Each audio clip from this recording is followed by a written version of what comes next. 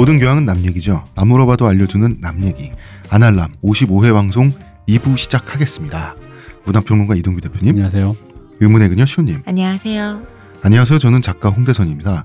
자, 저희가 지난주까지 산업화 세대 에픽 사가를 이어나갔었죠. 네.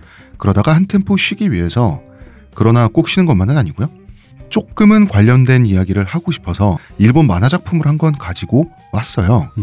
저희가 산업화 세대 이분들, 어르신들 말씀드리면서 기회로 가득 찬 페어라는 말을 반복적으로 했었습니다. 그죠? 네. 네. 자, 이제 저희가 소개할 이 만화 작품의 배경이 되는 페어는 기회가 없는 페어예요. 혹은 기회가 애매한 페어랄까? 예, 이런 곳이 배경인 만화 작품인데요. 굉장히 특이한 작품이고요. 이 이야기를 좀 자세하게 하고 싶어요. 그리고 그 전에 먼저 이 만화의 작가 사이바라 리에코라는 작가의 인생사를 풀어야 될 것 같아요. 그러면 우리가 이 작품을 좀 더 자세히 이해할 수 있을 것 같습니다. 우리가 지금 풀려고 하는 이 작품이 우리 집이라는. 우리 집. 자, 그러면 저희는 잠시 광고 듣고 오겠습니다. 저한테서 뭐 달라진 거 느껴지지 않나? 뭐요? 아니, 그 내 머리에서 반짝반짝이 아니라 빽빽. 흑채가 맞다 이거. 흑채는 아닙니다. 그럼 뭐 한방? 사람의 머리카락은 동물의 털이라는 거지. 그래서 동물 세포로 모근을 복원한다는 거지.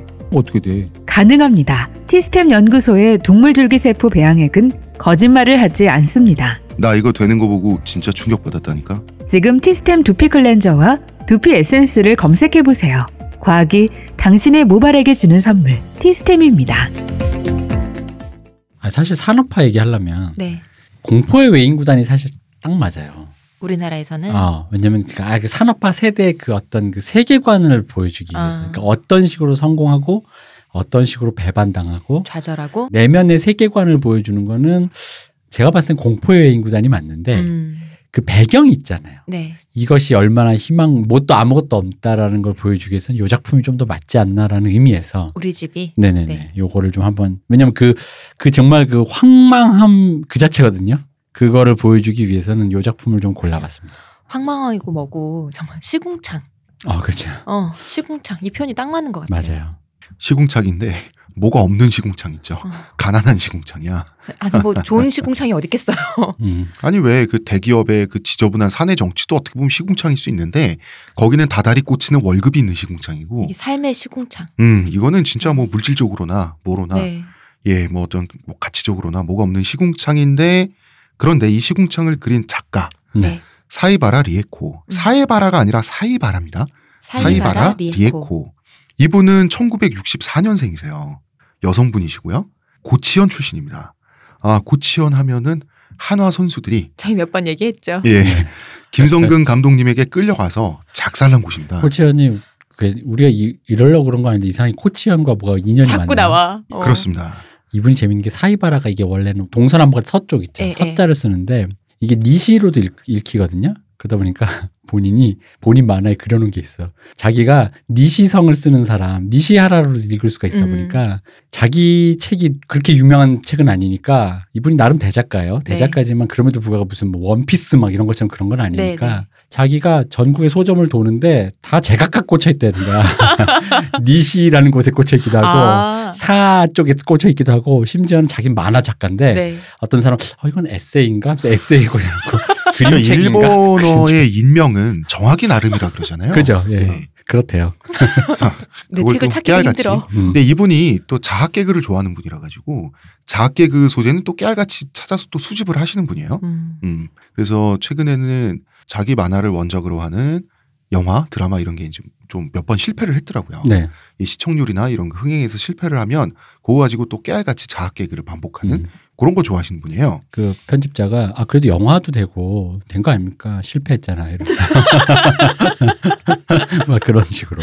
자, 고치현은 바로 그 우리가 다뤘던 작품의 배경이기도 하죠. 네. 뭐였습니까? 바다가 들린다. 그렇습니다. 그리고 이 현은 유신 특집할 때 사카모토 료마가 활동했던 바로 그 도사번이죠. 네. 예. 네고시에이터 료마가.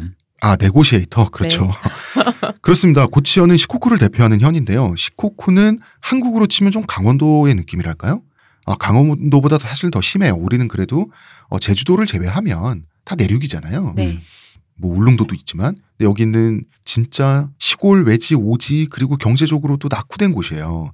일본의 사계섬, 홋카이도, 혼슈, 큐슈, 그 다음에 시코쿠, 사계섬 중에 면적도 비중도 가장 적어요. 예, 대표작 우리 집도 정확한 연대는 알 수 없지만 황폐한 섬마을을 배경으로 하거든요. 확실히 현대이긴 한데 정확한 연대는 모르겠어요. 그리고 아마도 시코쿠인 것 같고 그중에서도 고치현의 빈민가 어촌 마을일 것 같기는 한데 그게 강력하게 암시는 돼 있다 그래요. 그런데 정확히 어디다라는 건 안 나와 있죠. 이게 왜 우리나라에서도 예전에 가끔씩 어떤 드라마에서 주로 주말 드라마 때 이런 배경 많이 나오잖아요. 그 약간 자유당 시절쯤으로 생각되는 어떤 빈민가에 뭐 해가지고 드라마 제목은 주로 그 집 딸내미 여자애 이름으로 뭐 무슨 오키 뭐 이래가지고 그렇죠. 그 빈민가는 다 판자촌으로 돼 있고 판자촌. 그 앞에 아주 더러운 개천이 흐르는데 청계천일 것만 같지만 꼭 청계천이라고 말은 안 해. 왠지 자유당 때일 것 같긴 한데 또 자유당 때인 것만 같진 않고 조금 비슷하게 그 심슨 가족을 보면 스프링필드에 살잖아요. 네. 어느 준지는 안 나와요. 맞아. 그치. 근데 또 스프링필드라는 지명이 많기도 하고 꽤 많아요. 뭐 그런 거죠. 어느 준지는 끝까지 나오지 않아요.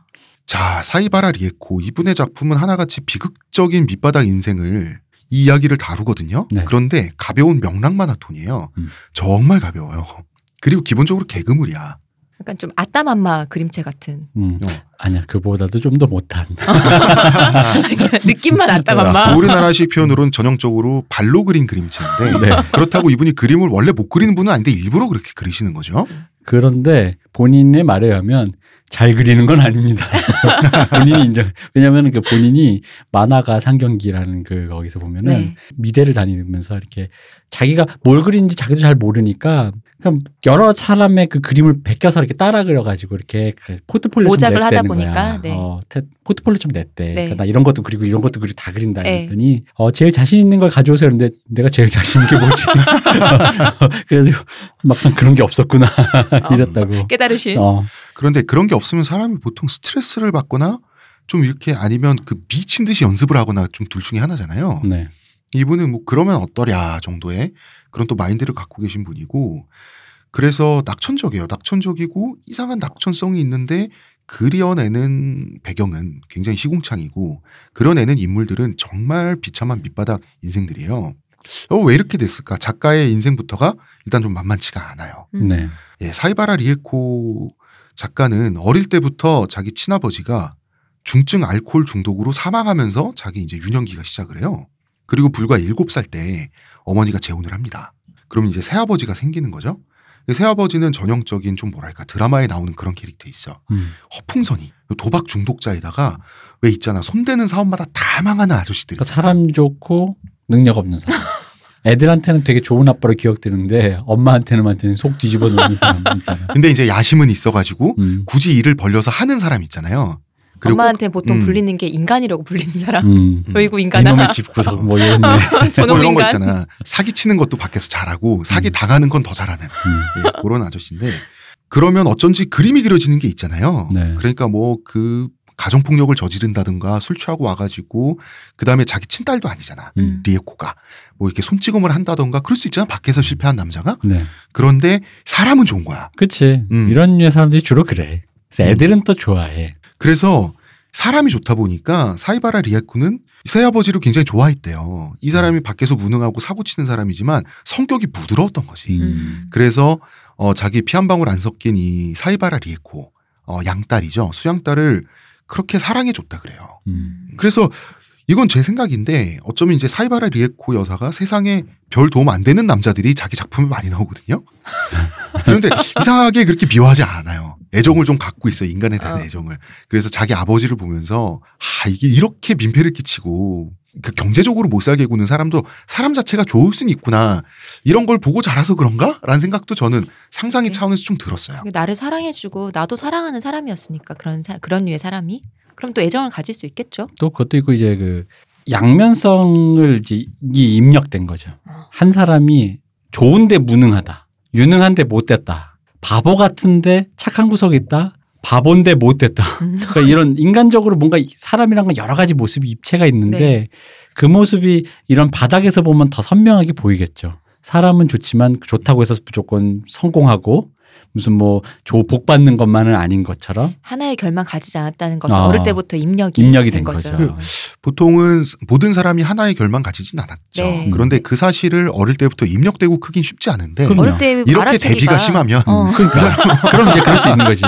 여기 보면 주인공 주변에 제일 많이 나오는 게 청소년들은 돈이 없어 신나 마시고 아저씨들은 돈 있는 사람들은 뽕 맞고 그러다가 굶어 죽고 뭐 이게 디폴트잖아요. 네. 그런 상황에서 근데도 그 신나 마시는 그 오빠가 뽕 맞는 그 아저씨가 자기한테는 잘해주고 그런 어떤 양가적인 면들을 굉장히 이미 잘 캐치를 하고 있었다는 거죠. 그러니까 인간에 대한 그게 이제 모르겠어요. 그게 냉소로 흐를 수도 있는데 애정으로 흘렀다라는 거죠. 그리고 사이바라 리에코가 이제 좀 낙천적인 인물상을 많이 그리고 본인도 낙천성이 있잖아요. 네. 그것도 아마 새아버지의 영향이 있었을 수도 있다고 봐요. 왜냐하면 사람이 낙천적이지 않으면요. 이렇게 사업을 계속 벌릴 수가 없어요. 계속 망하면서. 그러니까 이 사람이 내가 보기에 진짜 제가 늘 했던 한참만 본다의 전형적인 캐릭터인 게 이 사람 진짜 한참만 봐요. 이 사람 전에는 무슨 그 만화가 상 타러 갔다가 자기가 상 타러 갔는데 그 아톰에 대치하고 뭐 상이에요. 근데 같이 탄 사람이 그 유명한 우라사와 나올게요. 플루토 20세기 소년. 근데 이제 자기는 이제 뭐 되게 그렇다고 해서 이 사람이 원피스 같은 대작가는 아니니까 이쪽에서 이제 막 술 먹고 이제 파티하고 있었나 봐. 근데 저쪽에 이제 우라사와 나올게 쪽에서 소식이 들렸대. 그쪽은 좀 대작가니까 비싼 샴페인을 터트린다고 하면서 마음이 삐뚤어지고 있었대. 그래서 이제 마지막에 그쪽 출판 관계자 높으신 분들이 물론 이분의 개그 만화에 등장하니까 좀 더 뭐랄까 폐악질로 그려져 있는데 높으신 분들이 와서 대놓고 아이고 수고하십니다 하니까 왜 이 사람은 나를 쳐다보지 내 눈을 보지 않고 그냥 수고했다 축하드립니다라고 말을 할까 그래서 자기도 삐뚤어져 가지고 그렇게 출판사에 높으신 데까지 올라갔으니 권력의 욕심이 굉장하시겠군요. 근데 그걸 발표하는 만화에 대놓고 그냥 그려. 그냥. 그래요. 자, 이분은 굉장히 어려운 가정 환경 속에서 경제적으로는 어떻게 보면 부모는 이 새아버지 말입니다. 사람은 낙천적이고 있을 땐 잘해줬겠지. 네. 근데 이런 남자들의 특징이 집을 잘 비우죠. 리에코는 날라리로 크게 됩니다. 혹은 집에만 있어요. 그것도 문제야. 이런 남자들의 특징이 훈육을 안 해. 혼은 안 내고 다 우쭈쭈만 해준다. 그래서 나중에 사이바라 리에코 서울에 와서 혼자 살 때 자기 방에서 사귄 남자친구가 아무 일도 안 하고 자기 방에서만 있었다 그러더라고. 근데 나중에 걔를 미워하고 그랬는데 나중에 그 사람에 대한 약간의 고마움을 가졌었대. 헤어지고 나서. 왜냐면 그때 당시 자기가 미니스커트 바, 호빠 같은 데 일할 때인데 자기가 생각해 보니까 내가 그 사람들한테 시달리고 와서 너는 어쩌고저쩌고 하면서 내가 오늘 이런 일이 있었고 새끼 나쁜 새끼야 저새끼야 얘기했던 걸 걔가 묵묵히 다 받아줬던 거구나라는 생각을 잠깐 하면서 짠해졌다 그런 얘기도 했었거든요. 그러니까 아마 그런 남자도 이 디폴트인 거죠. 자, 구글 이미지 검색을 사이바라 리에코로 만약에 여러분이 해보시면 낙천적이면서도 좀 대찬 성격이랄까요? 그런 성격이 얼굴에 사실 나타나 있어요. 맞아, 장난 아니겠다라는 느낌이죠. 표정이 막 살아있으면서 보여요. 딱. 그러면서 좀 낙천적으로 보이고 사람이 기본적으로 호감상이에요. 네. 예, 호감상인데 그리고 꽤 노셨겠다. 이게 그런 얼굴에 생각도 보여요. 들고 이분은 필시 4차원일 가능성이 높겠다. 바로 느낄 수가 있습니다. 자, 기본적으로 이분은 학창 시절부터 그냥 음주를 했어요. 네. 이분의 작품에 나오는 등장인물들이 다 이렇습니다. 이분은 술 마신 거니까 이분은 되게 착하게 살았어요. 그렇죠. 주변에서 아까 되게 신나. 네. 여기는 술로 끝났는데. 이 세계관에서 이분의 작품이 그리는 세계관에서 술은 물이고요. 네, 맞아요. 담배는 공기예요. 맞아요. 예, 뭐 신나, 뭐 뽕, 요 정도부터 살짝 비행인 거죠. 이게 고등학교에서 걸린 거예요. 날라리였죠. 학교 때. 고등학교에서 걸려가지고 술 마시는 게 걸려서 퇴학 조치를 받아요. 네. 그런데 학교를 상대로 퇴학은 부당하다. 이러면서 고소를 걸어요. 그래서 배찼어 아주. 이걸로 지역 유명 인사가 됩니다. 네. 하지만 이제 승소를 하진 못했죠. 뭐 무슨 돈이 있어서 변호사를 해가지고. 이게 나중에 퇴학할 때 담임 선생님이 뭐 좋은 말 해줬을 거 아니에요. 무슨 일 있으면 찾아오라. 나중에 길거리에서 만났는데 쟤랑 안 마주쳤으면 좋겠다는 얼굴을 하고 숨더래. 이해할 수 있잖아. 이해할 수 있지. 그래서 근데 이분이 자기의 그런 몇 컷 한 2장짜리 개그 만화에 그런 류에 있잖아. 되게 사악한 에피소드들이 되게 넘잖아요. 이 사람 본인한테도 사악해. 본인들 포장하는 것도 없어요. 맞아요. 자, 다시 학교에 되돌아가지는 못하죠. 네. 그리고 미대 입시를 준비합니다. 그래서 미대에 들어가면 되거든요. 입시 전날에 새아버지가 거액의 도박빚을 지고 집에 들어와요. 그래서 포기합니다. 그게 얘가 앞으로 저금해놓은 뭐 좀 용돈 모아서는 그것까지 다 가져가서 이렇게 했다라고. 참 결과적으로는 고등학교 졸업장도 필요 없는 곳보다는 네. 결과적으로는 고등학교 졸업장이 있어야 되는 명문대를 가게 되니까 이것 때문에 결과적으로는 다행인지도 모르겠지만 이건 나중 일이고 이때는 뭐 솔직히 사람이 슬플 수밖에 없죠. 이 어렸던 이 시절에. 그래서 이렇게 된 바에는 에이 뭐 돈도 없어지고 뭐 입시도 끝났고 그럼 차근차근 단계를 밟자 이러면서 검정고시를 준비해요. 검정고시 합격을 하죠. 그리고 미대를 가기 위해서 입시 미술학원을 다니거든요. 그리고 나서 그 되게 유명한 데죠, 대표님. 네, 그렇죠. 무사시노 미술대학에 갑니다. 꽤 유명하고 나름 명문이에요. 네. 그리고 일본에 우리가 알고 있는 유명한 만화가들이 무사시노 대학을 많이 나왔더라고요. 네. 예, 이 대학이 굉장히 실기 위주로 알고 있어요. 굉장히 실기 위주로 알고 있는데. 근데 그림체는 왜 저러신 거야? 아, 이분이 시각 전달 디자인 학과에 합격했어요. 그러니까 과 자체는 낮은 학과에 합격한 거예요. 그리고 학교는 명문이고 고도의 대생력을 보는 거라기보단 저희 그런 기본적인 대생과 어떤 구성력이나 그 정도를 보는 거겠죠. 그러면 새아버지는 빚졌죠. 네. 돈이 어디서 나와? 집안에 있는 그러게? 돈이 다 그 빚쟁이들한테 빨려 들어가고 있는데 그래서 낮에는 식당에서 설거지를 합니다. 그리고 설거지만으로 무사시노 미술대학을 그냥 대학도 아니고 미대를 다닐 순 없죠. 그래서 밤에 아까 대표님 말씀하신 미니스커트 바라는 곳에서 호스티스로 일을 하게 되죠. 그죠. 뭐 다시 말하면 야한 옷 입고 돌아다니면서 술 따라주는 곳인데 대체 미니스커트 바가 뭐 하는 곳인가 좀 알 수가 없는 거예요. 업태를. 그래서 찾아봤더니 유튜브에 딱 15초짜리 동영상만 있어요. 네. 이거를 찍을 수는 없어요. 왜냐하면 야쿠자들이 운영하는 데이기 때문에 찍다 걸리면 그냥 죽는 거예요. 사라지는 거죠. 근데 나는 그 15초 찍은 애는 도대체 무슨 생각으로 찍은지 모르겠는 거야. 근데 뭐 굳이 딱 안 해도 왜 우리 모테키 같은 곳에서 그 중간에 보면 뭐에 가슴 큰 그 싱글맘 있잖아요. 네. 그분이 밤에 했던 바 있잖아. 그러니까 우리는 스낵바의 일종 연장선으로 그냥 짧게 입고 우리도 뭐라 그러지? 그냥 짧게 입는 게 아니라 짧은 치마를 또 내려 입어요. 아주 짧은 치마를. 그죠. 그리고 티팬트는 올려 입어요. 그래서 그 티팬티 티 라인은 또 보이게 윗라인이 보이게. 네. 근데 이건 그 15초짜리 동영상에서만 본 거고 사실 모르지 뭐 업태는 다양하겠죠. 그죠. 그리고 네. 자기가 있던 데가 만화가 상경기에 잘 나와 있어요. 자기가 있던 데가 그런 바 중에 그레이드 중에 제일 낮은 추녀들만 있는 데고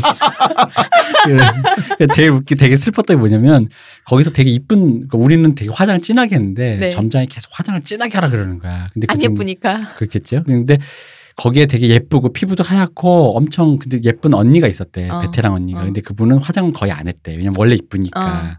근데 관둘 때가 되면 단골 손님들이 이렇게 와가지고 이제 그럼 딴 데 가냐면서 이렇게 뭐 서로 이렇게 네. 뭐 술도 사주고 뭐 그런 데는 거야. 그래서 그분이 그 언니가 관둘 때 단골들이 와서 장사가 너무 북적북적 됐대.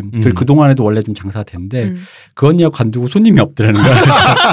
우리 모두는 그 언니에게 붙어 살고 있었구나.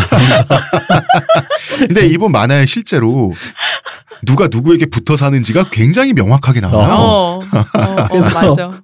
그 얘기를 너무 하는 거예요. 우리는 하등 쓸모없는 존재였으면 거의 이런 분위기를 얘기하는 거예요. 근데 어렸을 적에 막 미녀는 아니지만 귀여웠을 것 같은 외모거든요. 근데 이제 그 굳이 자객을 하는 거지. 네, 그죠? 맞아요. 맞아요. 자, 무사시노 미술대학을 1889년에 졸업을 하는데요. 졸업하기 1년 전인 88년도. 잠깐만 1889년이라니. 아, 우리가 메이지 유신. 유신 하나요 지금? 유신입니다. 이분은 1800년은 1900으로 읽고 1900은 1800으로 읽고. 그때는 20세기 그렇게 좋아하던 이제 또 그러니까. 19세기를. 메이지 유신 때문에 그렇게 됐어요. 자, 이분은 1989년도에 무사시노 미술대를 졸업을 하는데요. 네. 그 졸업하기 1년 전인 88년도에 만화가로 데뷔를 합니다.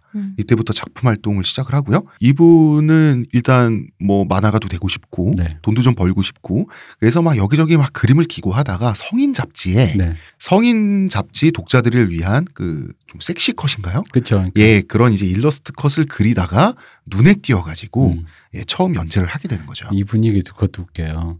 그러니까 처음에 성인 잡지에 그림을 그리니까 네. 그래도 어쨌든 그쪽에서는 우리나라에서 에로 영화 경시하듯이 네. 약간 그래도 마이너한 쪽인 거죠. 근데 자기는 그래도 그걸로 돈을 벌 수 있어서 좋았는데 자기가 이제 메이저 잡지 연재하기 시작한 거야. 그랬더니 처음에는 그 편집장이 그럼 이제 사이바라 상은 이제 일 그만두라고 했대. 그래서 처음에 약간 야박했던 거야. 왜 나 자르는 거 같아. 그게 아니라 이제 메이저 했는데 우리랑 같이 이렇게 하면 본인한테 안 좋지 않겠냐. 마음 써주셨구나. 그게 마음 써준 거지. 근데 더 웃긴 건 요 얘기가 있어요.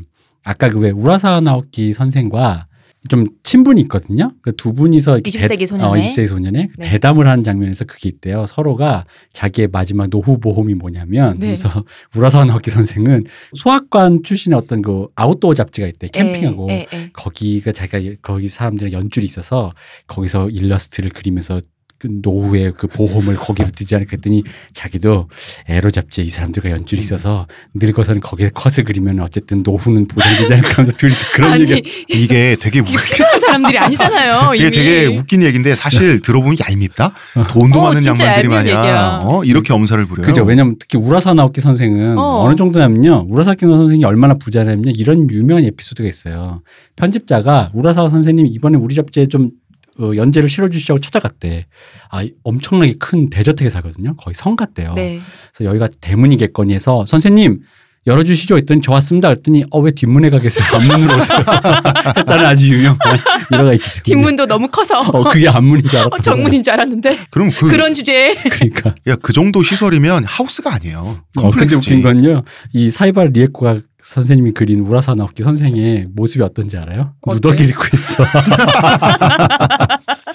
근데 실제로 이분이 되게 안 꾸미고 약간 60년 히피같이 하고 다녀요. 살짝. 돈을 벌면 뭐해 약간 이런 젠틀하게 느낌으로. 다니지 않거든. 이게 이분 작품 보면 히피 문화에 대한 희구가 있잖아요. 사실. 그래서 실제로 자기의 마지막 꿈이 LP바 이런 건데. 돈이 너무 많으면 그래도 돼. 그래서 그렇다 그러더라고. 아니 무슨 노후 걱정할 사람이 아니잖아요. 참고로 그 당시 그래서 한참 플루토를 그릴 때 네. 플루토 그까짓 거 나도 뭐 어쩌고 이랬다가 데츠카 오사무 연구소 그 사업회 거기서와 우라사와 나오키가 허락을 해서 플루토와 연결된 작품을 그려주세요라고 했대. 그래서 4장짜리인가 5장짜리 단편이 있어요. 사이바라 선생님한테? 플루토에게 바친다. 네. 아름다운 들장미라는 약간 짠한 단편이 있는데 그게 이제 플루토. 왜 그러냐면 자기가 그릴 게 없잖아. 그러다가 아톰을 그릴 수도 없잖아. 그리고 마지막에 깨알같이 아톰 하나 컷 그려놓은 게 있어요. 되게 못생기게 그려놓고 이거밖에 안 됩니다. 이러면서. 이분은 그러니까 부끄러운 게 없는 맞아요. 되게 낙천적인 사람이에요. 미울 수가 없어요. 얄밉지 않아. 부끄럽다기보다 이건 그죠. 다덤벼. 맞아. 그리고 옆에 있으면 좀 굉장히 귀찮을 것 같은 그런 사람인데 자 이분이 만화가로서는 주목을 받았어요. 젊을 때부터. 네. 너무 대담하게 정성을 들이지 않고 발로 처음부터 그리다 보니까 근데 내용이 굉장히 재밌거든요. 감동도 있고 그러다 보니까 주목을 받기는 굉장히 쉬운 어떤 그런 강렬한 대비를 갖고 있어요. 이 사람이. 주목은 받았는데 방황도 많이 했죠. 왜냐하면 너무 어릴 때부터 가난하게 살다 보니까 그래서 이 돈이 뭔가 이 돈이 갑자기 들어오기 시작하니까 만화가는 돈을 많이 벌잖아요. 일본에서. 그죠. 이거 주체를 못하는 거예요. 왜냐하면 어릴 때는 진짜 100엔짜리 한 장 가지고 진짜 막 코피 터트리면서 막 싸우던 그런 어린 시절을 보냈는데 뭐 갑자기 뭐 1000만 엔 이렇게 돈이 들어온다고 생각해봐. 그래서 이분이 그렸던 또 다른 만화 작품 중에 하나가 천사 같은 돈, 악마 같은 돈. 그 혼란한 시기가 있었어요. 이것 때문에 이제 방황도 많이 했고요. 지금 자기의 실패와 역경을 되게 통찰하는 그 메타적으로 보는 시선이 굉장히 능하시더라고. 아니 그냥 그 유체 이탈이 돼 있어요. 그러니까 기본적으로. 졸업 후 그래서 방황을 하면서 만화가로서는 이제 계속 주목을 받고 있는 와중에 10년 동안 빠친코와 마작에 심취를 하거든요. 10년간 이분이 플러스 마이너스를 계산을 해가면서 했는데 총 5천만 엔 그러니까 우리 돈 5억 원 이상이죠. 네. 이만큼을 잃었다고 합니다. 그런데 원래 도박은 잃는 거죠. 그죠. 마작에 관한 한 일본에서 권위자예요. 한때 마작판의 슈퍼 아이돌. 마작 관련 그다음에 도박 관련 만화도 지금까지 되게 많이 나있습니다. 그리고 옛날에 슈퍼 패미콤 그리고 게임보이에서 마작 게임이 나왔을 때 이게 사이바라 리에코노 무슨 마작 게임 뭐 이런 식으로 타이틀이 아예 나왔어요. 이 마작 게임 개발에 참여하기도 했던 거죠. 믿을만한 거죠. 역시. 인증. 자 여러분 도박이 이렇게 무섭습니다. 마작계의 슈퍼 아이돌도 도박을 하면 여러분이 잃습니다. 도박이란 게 그렇지 사람이 뭐. 뭐라도 하니까 또 이게 길이 생긴다. 그러니까. 그래서 이제 만화 그려요. 그럼 돈 들어오죠. 돈 들어오면 또 도박해요.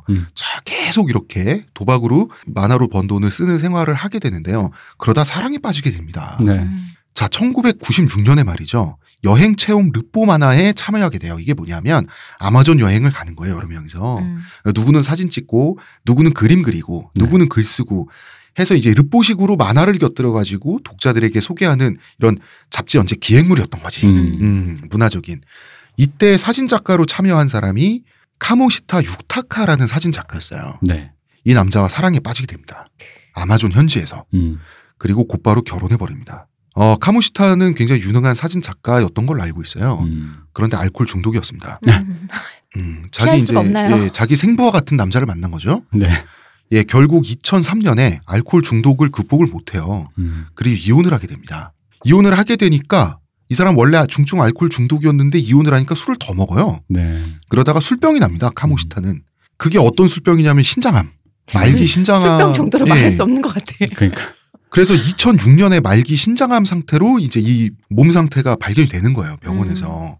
그래서 사이바라 리에코가 또 씩씩한 면이 있어요. 워낙 가난한 동네에서 막 죽어가는 사람들 보면서 자라다 보니까 사람이 씩씩해가지고 에이 그래 이혼은 했지만 사람은 살려야지. 이런 마음으로 또 사실혼 상태로 또 재결합을 해요. 그래서 동거하면서 간병을 하게 되는 거죠. 잠시 마작을 끊고. 그렇지만 2007년에 1년 이상을 못 가고 카모시타는 사망합니다. 네. 왜 그거 있잖아.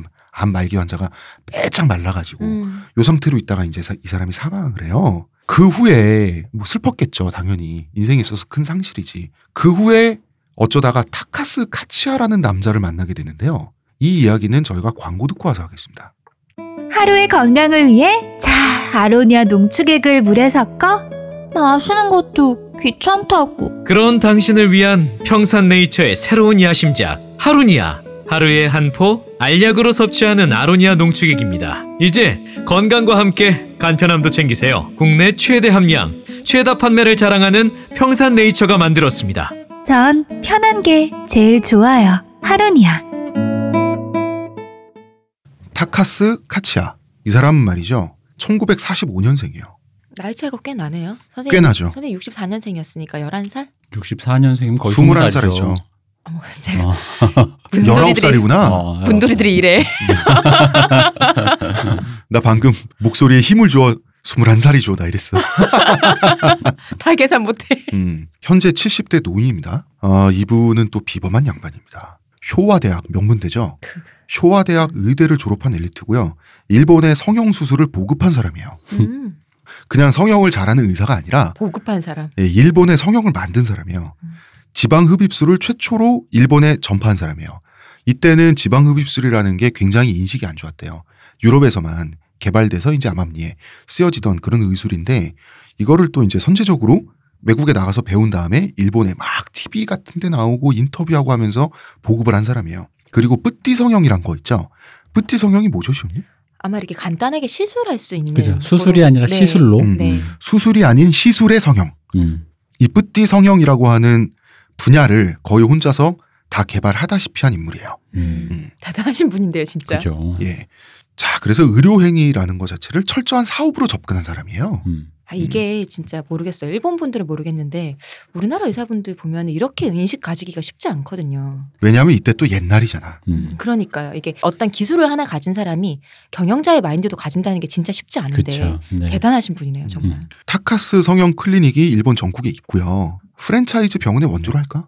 그런 분입니다. 한국 남성의 은밀한 곳에 모양에 큰 영향을 끼치신 분입니다. 성형으로 그치지 아니하시고. 이분의 사상은 포경제일주의예요.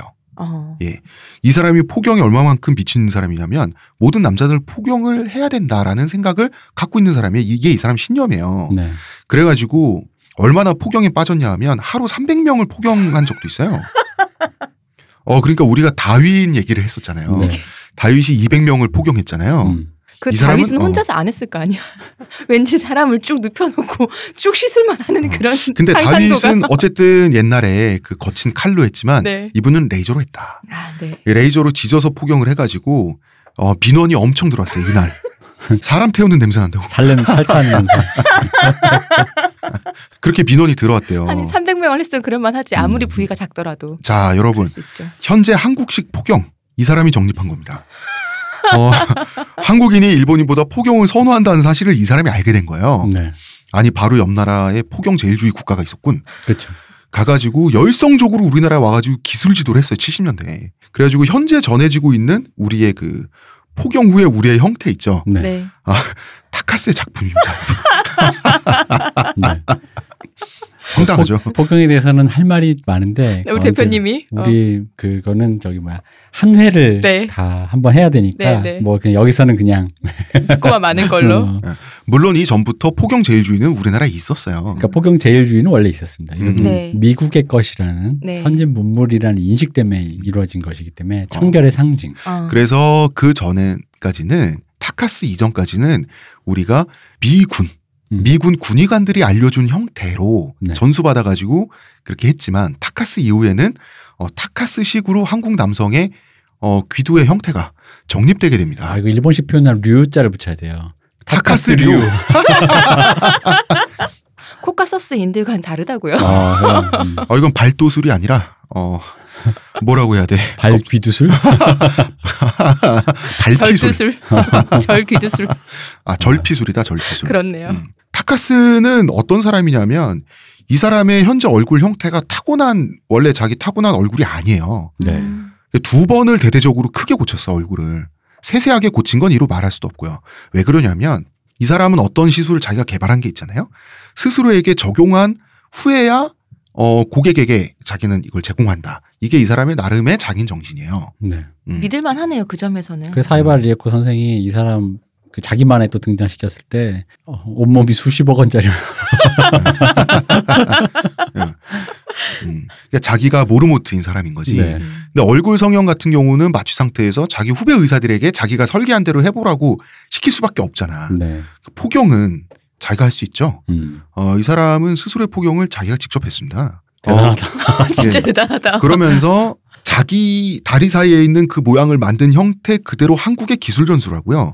이게 전국에 퍼지고 이게 기본 매뉴얼이 되면서 따라서 우리의 곧 휴는 타카스의 그 모양과 모양을 공유합니다. 한국의 그 페니스 그렇습니다. 형태는 타카스 선생님입니다. 일제. 우리의 하반신은 친일이다. 타카스 덕분에. 형태는? 예. 이 사람이 어느 해에는 연봉이 50억엔. 그러니까 500억 원의 연봉이 이 사람한테 집행된 적도 있어요. 왜냐하면 프랜차이즈 성형 말하자면 이게 말이 프랜차이즈 성형 병원이지 성형 외과지 성형 제국이잖아요. 이 제국의 황제지 이 그렇다면 사람은. 포경 수술을 한 한국 남자들은 모두 매일매일 타카스 선생님을 한 번씩 보고 있다는 거군요. 그렇습니다. 그래서 만약에 그 여성분들도 자기 남자친구나 그 남편과 배우자의 그 모습을 볼 때마다 성기를 보실 때마다 선생님을 영접하는 것이다. 이 형태의 원조가 현해탄을 건너서 지금 살아계시다. 현재 70대 노인이시다. 네. 이 사람이 2003년도에 말이죠. 정부에 낸 세금이 도요타 자동차 회장보다 많았어요. 진짜 1.5배 정도 됐습니다. 진짜 대단하다. 그리고 탈세하다 걸린 적도 있어요. 있겠죠? 탈세로 추징당한 금액이 20억엔. 200억. 원이죠. 일본 최고 기록입니다. 현재까지. 뭔가 참 화끈화끈해. 네. 시원시원하고. 그런데 이 사람이 자기 성형 그 프랜차이즈 병원마다 다 자기 건데 다 직영이었단 말이에요. 이게 건물에 세놓고 들어갔어요. 아니 건물에 세놓고 들어갔겠어요? 그렇겠죠. 그냥 자기 건물이지. 그러니까 건물이 많았을 거 아니에요. 부동산 버블 붕괴 이후 생긴 빚이 100억엔. 1000억 원이 넘어요. 1000억이잖아. 예. 이거를 10년 동안 다 갚았습니다. 그리고 이건 일본어 웹의 정보입니다. 강남 미인도라고 불리는 얼굴 형태 있죠. 어떻게 보면 좀 천편일률적이라고 할 수 있는 한국 여성의 성형 후 얼굴 형태. 네. 여기에 상당한 기여를 했다고 하는데 기여한 바가 있겠죠. 근데 주의할 것이 일본에서는 한국식 성형을 타카스가 완성했다. 네. 이러는데 타카스 자체가 일단 허언증도 많고 그리고 이제 일본과 한국의 기술에 있어서 일본 사람들은 다 일본이 원조지라고 생각하는 경향이 있어요. 근데 요거는 분명한 과장이라고 저는 봅니다. 예컨대 동그랗게 튀어나온 이마 있죠. 네. 이거 누가 개발했는지 아세요? 누구야? 이거 우리 광고주분 있죠. 네. 티스템. 그래요? 예, 티스템 이 개발하신 성형외과 원장님이 세계 최초로 개발하신 거예요. 자기 자가지방 이식을 통해서 이마를 도톰하게 하는 거거든요. 귀엽게. 예, 요거를 세계 최초로 만들어서 보급시키신 분이 우리 광고주분이거든요. 박수. 박수. 그러니까 한국 성형의 형태를 타카스가 완성했다. 이건 분명한 과장이죠. 그리고 틀을 잡았다 정도. 그리고 기술뿐 아니라 형태라고 하는 것은 그 나라의 취향이 들어가는 거잖아요. 그죠? 예. 그러니까 요거는 좀 일본어 어떤 웹의 정보에 분명한 과장이라고 저는 느꼈고 아마 타카스 허풍도 있을 것 같아. 이 사람 기본적으로 허풍선이 좀 캐릭터긴 하거든요. 왠지 미인을 만나면 저거 다 내가 만든 거라 그럴 것 같아. 약간 좀 그런 것도 있어요. 딱 어떤 캐릭터는 느낌이 오잖아요. 약간 좋게 말하면 시원시원하고 나쁘게 말하면 그러면서 막 그냥 이렇게 디테일은 잘 안 보고. 자, 70세가 넘었는데 지금 하루 70건의 성형이 가능하다 그래. 실제로 한다 그럽니다. 아, 진짜 이분 뭐 스태미나가 엄청나네요. 근데 상업 시술은 일주일에 2번만 하고요. 나머지는 양로원에서도 봉사한다 그래요. 탈세도 하고 봉사도 하고 기부도 통 크게 하는 편이라서 상도 많이 받았다 그러고요. 현재 일본 프리메이슨 협회 고위 간부입니다. 뭐라고요? 어디? 프리메이슨. 그 프리메이슨 맞죠? 제가 아는. 네. 예, 서열 2위입니다. 세상에. 서열 1위가 왜 각 국가마다 프리메이슨 지부가 있으면 그 국가의 프리메이슨 그 협회를 책임지는 거 그랜드 마스터라 그래요. 네. 그 바로 2번째예요. 그랜드 마스터를 하고 싶어 했는데 그거까지는 허락을 못 받았다고 하고 있습니다. 저서가 수십 권이에요. 하나같이 제목만 봐도 책들이 저질입니다. 쌀겨를 먹으면 다이어트에 좋다. 쌀겨를 먹자. 스트레스가 꼭 나쁜 건 아니에요. 타카스 성형은 다르다. 빨리 미인이 되는 법 10분 성형 뭐 하나같이 가관입니다.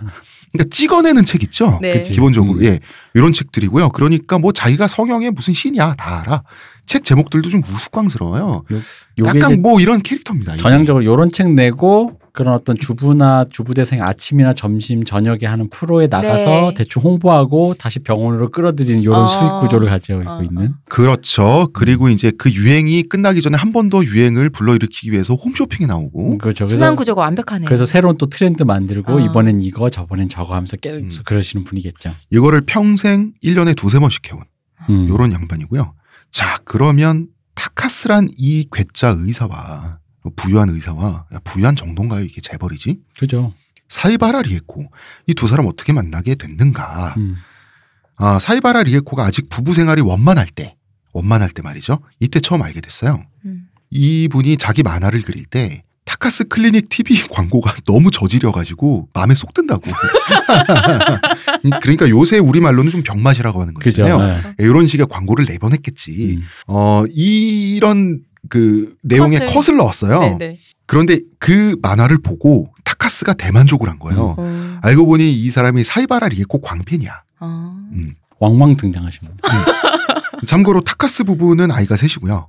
리에코는 이제 남편과 사별하기 전에 아이가 둘이고. 그러니까 이제 타카스는 페네토를 쓰게 되는 거예요. 저는 사이바라 리에코 교 원리주의자입니다. 이봐 이런 거야. 원래 종교라는 것은 알아서 잘 만들어져야지 말이야. 홍 작가님 반성하세요. 아니 저도 뭐 알아서 페네토가 오고 있습니다. 여러분들에게 절대 공개는 할 수가 없을 뿐이에요. 네. 왜냐하면 그분의 프라이버시와 뭐 이런 것들이 그러시구나. 그렇습니다. 네. 사이바라 리에코는 이런 말을 해요. 돈도 미모도 다 필요 없다. 타카스 그 사람 실존인물 캐릭터를 만화에 쓰게 해주시면 어떨까요? 이렇게 물어봐요. 마음껏 쓰시라고. 이때부터 친분이 생기고 또 부부끼리 오가면서 친하게 지내는 사이가 되는데 이것도 일본 사회에서 되게 재밌는 거예요. 왜냐하면 이 두 부부가 나이 차이가 20년씩 나. 그리고 각자 배경도 다르고요. 경제력도 엄청나게 다른데 또 만나서 하는 거 보면 이제 이 네 명이 다 괴짜였다는 얘기지. 그죠. 이분이 캐릭터가 어떻게 이제 나오냐면 아까 그 왜 그 사이바라 리에코와 우라사와 나오키 선생의 플루토를 그 데츠카 프로덕션이랑 우라사 나오키한테 허락을 받아서 짧은 그 연관된 단편 하나 그리게 됐다 그랬잖아요. 아, 뭘 그리지 이러고 있으면서 데츠카 오사무 선생님의 대단한 그분은 일본 만화의 거인이잖아요. 여러분 아시다시피 블랙잭, 그 뭐든지 고칠 수 있는 기사 블랙잭이라든가 뭐 리본의 기사, 우리나라에서는 사파이어 왕자, 그리고 뭐 사파이어 왕자, 라이언킹의 모티브가 됐던 정글의 레오, 뭐 밀림의 왕자 레오, 아톰 뭐 많잖아요. 근데 거기서 이분이 의사잖아요. 그래서 깨알같이 블랙잭을 극딜해. 뭐가 있냐면 블랙잭이 의사니까 그게 또 대놓고 그 얘기를 들어가지고 자기 만화에다가 이 사람 캐릭터 등장시켜서 그려요. 뭐라고 하냐면 그러니까 블랙잭이 지금 관점에서 보면 사실상 돌팔이에 가깝지 거의 이런 식인 거야. 수술 방법도 맞지도 않고 저렇게 순서로 하면 죽는 뭐 이런 식으로 좀 얘기를 하니까 당신 지금 데츠카 오사무의 거대한 그림자를 건드렸어. 위험할지 몰라 막 이러는 거예요.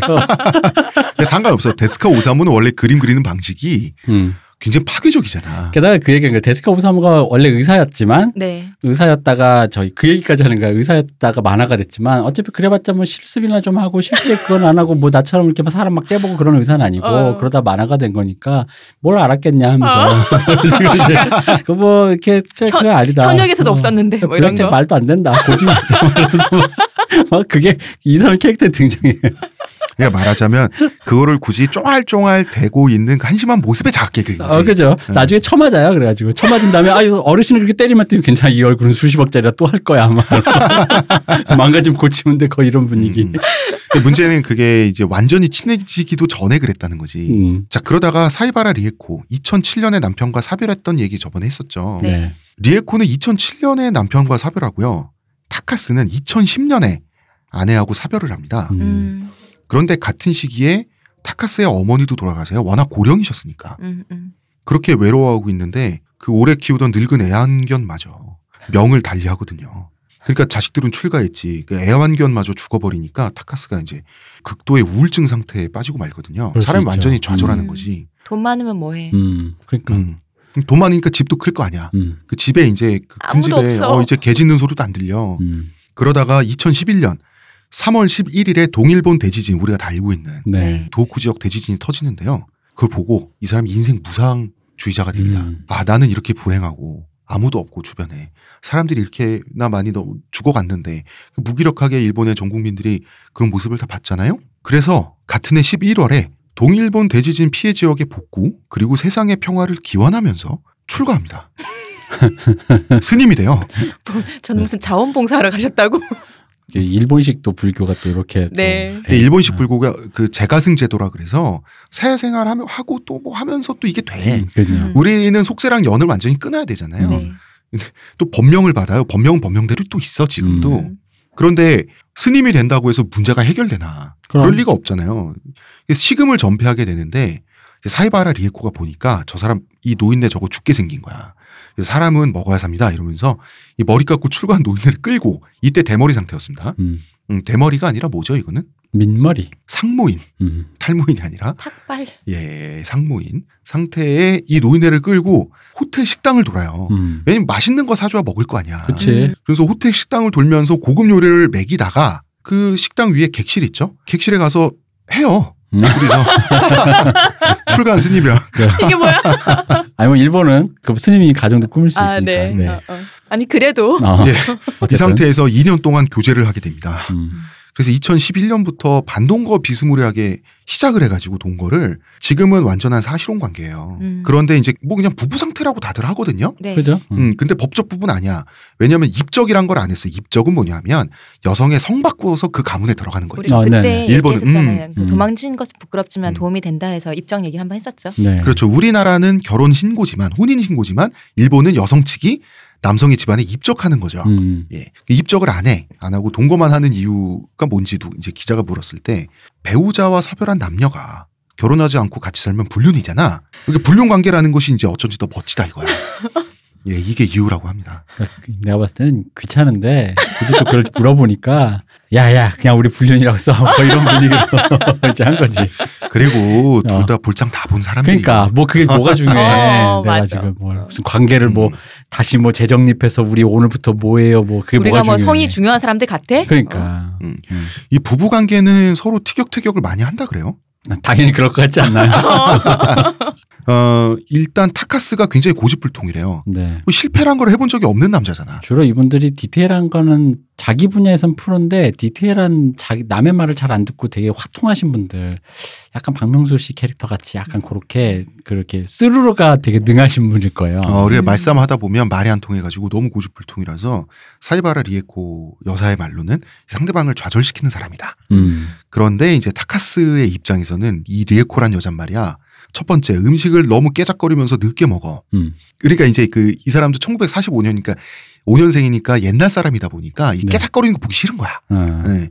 그리고 술에 취하면 분노 조절 장애가 돼가지고 네, 이건 사람이 무서워진다. 제가 아까 얘기했던 그 상 받은 파티에서 술 먹고 편집장에 높은 분들께도 네, 마구 그냥 질러버리는. 그리고 이 여자는 잔소리가 너무 많다.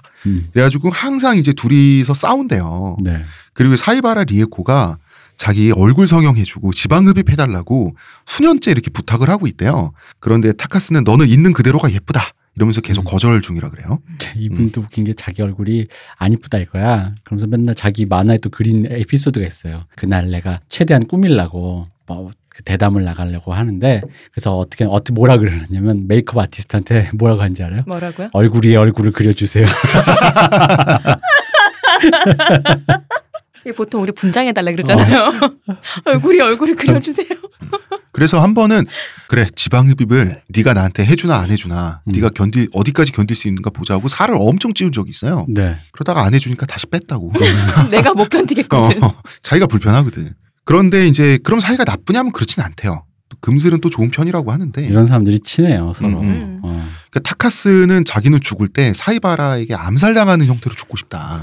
사랑하는 여인에게 이런 인터뷰를 하기도 했고요. 자기가 죽으면 왜 뼈 화장해서 부수잖아. 네. 그러니까 뼈를 완전히 이게 뼈도 탄소니까 이거를 완전 압착해가지고 다이아몬드 반지를 만들어가지고 리에코에게 선물로 남기고 싶다. 이거 이렇게 하기도 하거든요. 그렇다고 하더라고요. 네. 원래 미국 유행이죠. 네, 한번 유행 재벌들 사이 유행한 거예요. 그리고 이제 지금 현재 자기 이름을 딴 재단을 설립해가지고 운영 중인데 경영권을 사이바라에게 통째로 맡긴 상태예요. 네. 맞아 간 거야. 그럴 수도 있어요. 부부가 공저한 만화가 있습니다. 작품 이름이 가관인데요. 달링은 70세, 타카스 제국의 역습.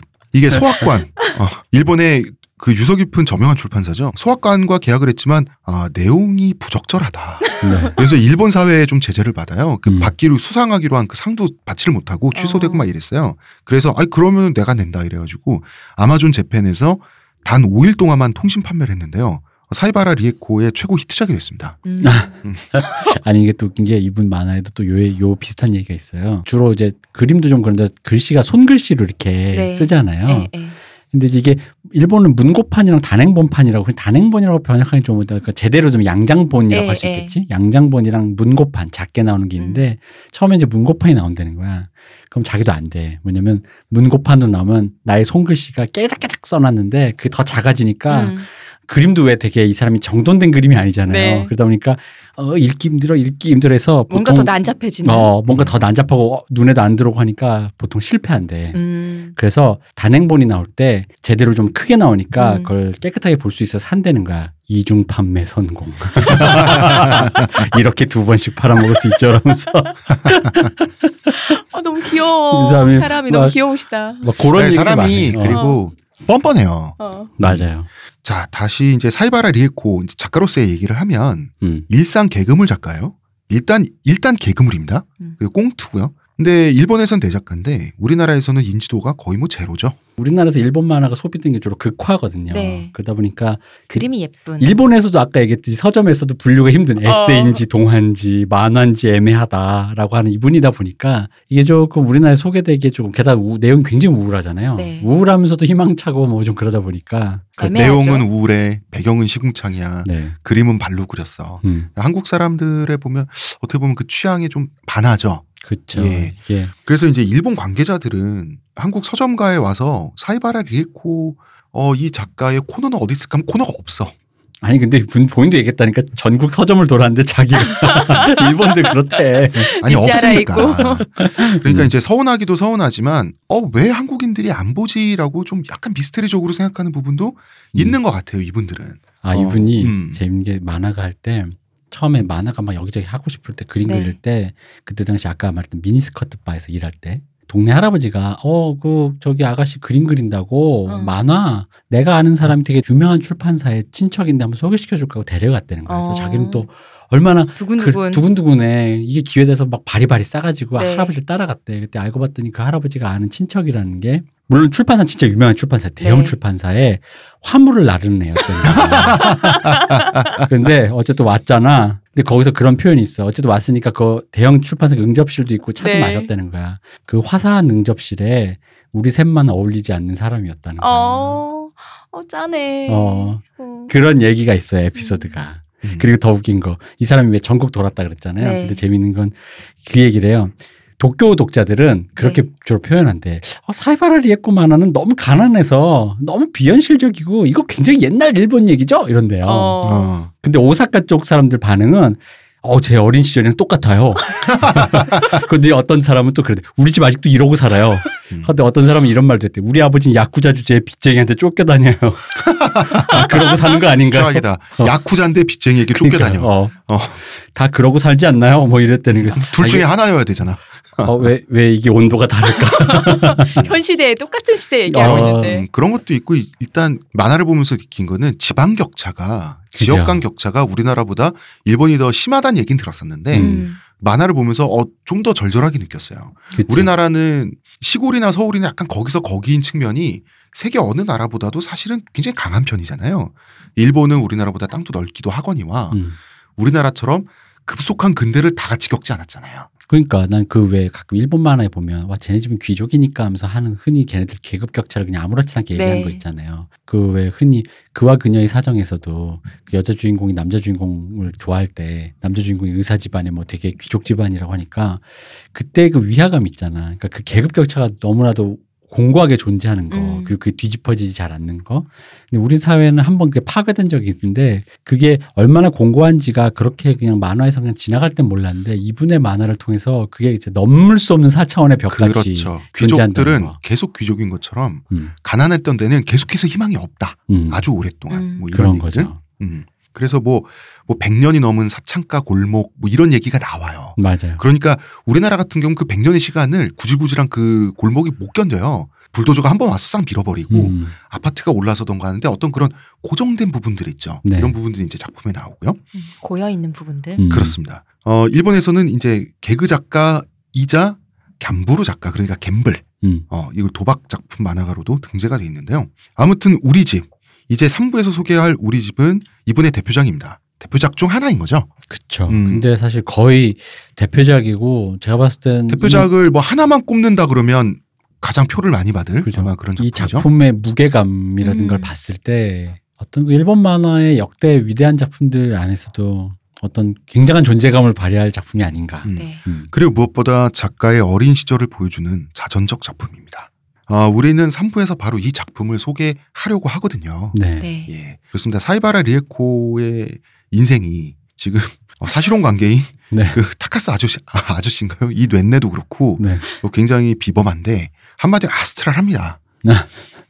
인생도 아스트랄하고 솔직히 둘 다 아스트랄한 사람이고요. 아스트랄하게 태어나서 아스트랄하게 살아온 사람들인데 장사미사는 확실히 아니다. 네, 확실히 아닙니다. 이분이 그 자기의 성장 배경을 많이 그리다 보니까 일상물이 많아요. 그 아까 만화가 상경기라든가 영업 네. 이야기라든가 뭐 그런 거 여자 이야기 그런 거에 이제 그 자기 일상을 많이 그리는데 이분이 술도 좋아하고 노는 것도 좋아하고 노는 것도 좋아하고 약간 그 호탕하다거든요. 근데 이분이 그 약간 그 느낌이 들어요. 왜냐면 이런 기질의 여성 작가가 또 있어요. 니노미야 토모코라고 있습니다. 예. 노담의 작가. 네. 노담의 작가는 아예 이분은 그림을 그리려고 시골에 집을 사서 내려갔어요. 거기서 낮에는 밭을 키우고 저녁에는 일하고 밭을 키운다고요? 밭을 메고 밭을 메고 밭을 키운다. 밭을 메고 그다음에 나 갑자기 그 생각했어. 게임에서 전략 시뮬레이션 게임에 밭이 늘어나잖아. 그치. 사각형 단위로. 그러니까 낮에는 농사 짓고 땡땡땡 타운 저녁에는 그림 그리고 주말에는 남편이랑 밴드를 하는데 취미 밴드를 하는데 밴드가 술 핑계로 하는 거라고. 이 사람이 일상이 술이에요. 그래서 심지어 네노미야 토모코의 그 만화 중에 음주가무 연구소. 음주가무 연구소. 네. 음주가무 연구소라는 만화책이 있는데 네. 거기 보면 자기가 이제 맨날 가관이에요. 술 먹는 거 거의 가관이에요. 거기에 뭐 가관이에요. 맨날 술 먹고 심지어 자기가 학교 때 과장인지 아닌지는 모르겠는데 그 만화책에 보면 본인 과장 아니라 그랬어. 이 주당 기질을 아버지한테 물려받았잖아. 그래서 아버지랑 대리사의 면접을 보는데 이게 집이 엄청 사는 집인 거야. 그래서 이제 지금 남편도 대리사회예요. 성이 자기 성이야 원래. 남편 성이 대리사회 면접을 갔는데 대리사회가 딱 앉아서 긴장하고 앉아 있는데 아버지랑 말하자면 사회 면접은 신부 입장에서도 면접이기도 하잖아요. 그죠. 일단 그 술을 50병 주시고 아마도 그런 장면 그때 자기 아마 남편인지 하여튼 그 사람 뻗고 식구들만 다 살아서 술을 계속 먹었다는. 자기 어린 시절 고백하는 게 뭐냐. 아버지가 술 받아오라고 주로 우리 어릴 때 그러잖아요. 네. 술 받아올 때 그거를 맨날 몰래 먹는 게 너무 즐거웠대요. 그러다 결국 다 먹어가지고 이거 어떡하지? 지금 평일에는 어린애가. 주경 야작하고 주말에는 밴드하고. 왜냐면 그러지 않으면 몸이 못 버틴다 하면서 농사라도 짓고 만화도 그리고 밴드라는 핑계로 술을 먹고 맨날 그렇게. 이 사람 만화를 보면 노담의 칸타빌라의 노담에도 그렇고 등장인물들이 빈트가 하나씩 나가 있잖아요. 네. 이 사람 본인이 빈트가 나가 있더만. 그러니까 매일 술을 먹는 걸 좋아하고 술 자체를 굉장히 좋아하는데, 그러니까 약간 이런 지금의 그 사이바라 리에코처럼 화통한 그냥 진짜 그런 캐릭터인 거죠. 근데 차이점은 있습니다. 니노미야 토모코는 옛날부터 사는 집에서 나서 자랐고, 사실 사이바라 리에코가 겪었을 만한 그런 부침은 특히 경제적인 차원에서는 거의 뭐 제로에 수렴하는 거죠. 그러다 보니까 사이바라 리에코 이런 말도 했어요. 나의 주 독자층은 누굴까 하다 보니까 일단 그러니까 시내에서는 2초매래요. 여기가 2초매로 2번지인데 거기가 게이 골목이에요. 그래서 이게 골목이 좀 안 길단 말이야. 게이 어떤 그런 그 문화, 그런 게이바, 게이 클럽 뭐 이런 집성지? 게 있다. 집성지인데 이게 걸어서 한 줌도 안 되는 게 이게 다 나의. 그리고 나머지 그럼 독자는 뭐야? 했더니 빈곤이라면서. 자기의 주된 시장이 이거라면서. 이 사람이 너무 자학개그가 너무 재밌어. 그런데 사이바라 리에코의 자학개그는 그냥 웃기지만은 않다는 점이 문제죠. 그렇죠. 폐부를 찌르지. 폐부를 찌르고 실제 그것은 본인의 굉장히 비참했던 성장기에 경험에서 나왔고, 바로 이 자전적인 어린 시절의 성장 얘기를 우리 집이라는 작품을 통해서 이분이 이야기했고, 우리도 내일 3부에서 이야기를 할 예정입니다. 문화평론가 이동규 대표님 감사합니다. 의문의 그녀 시호님 감사합니다. 저는 작가 홍대선입니다.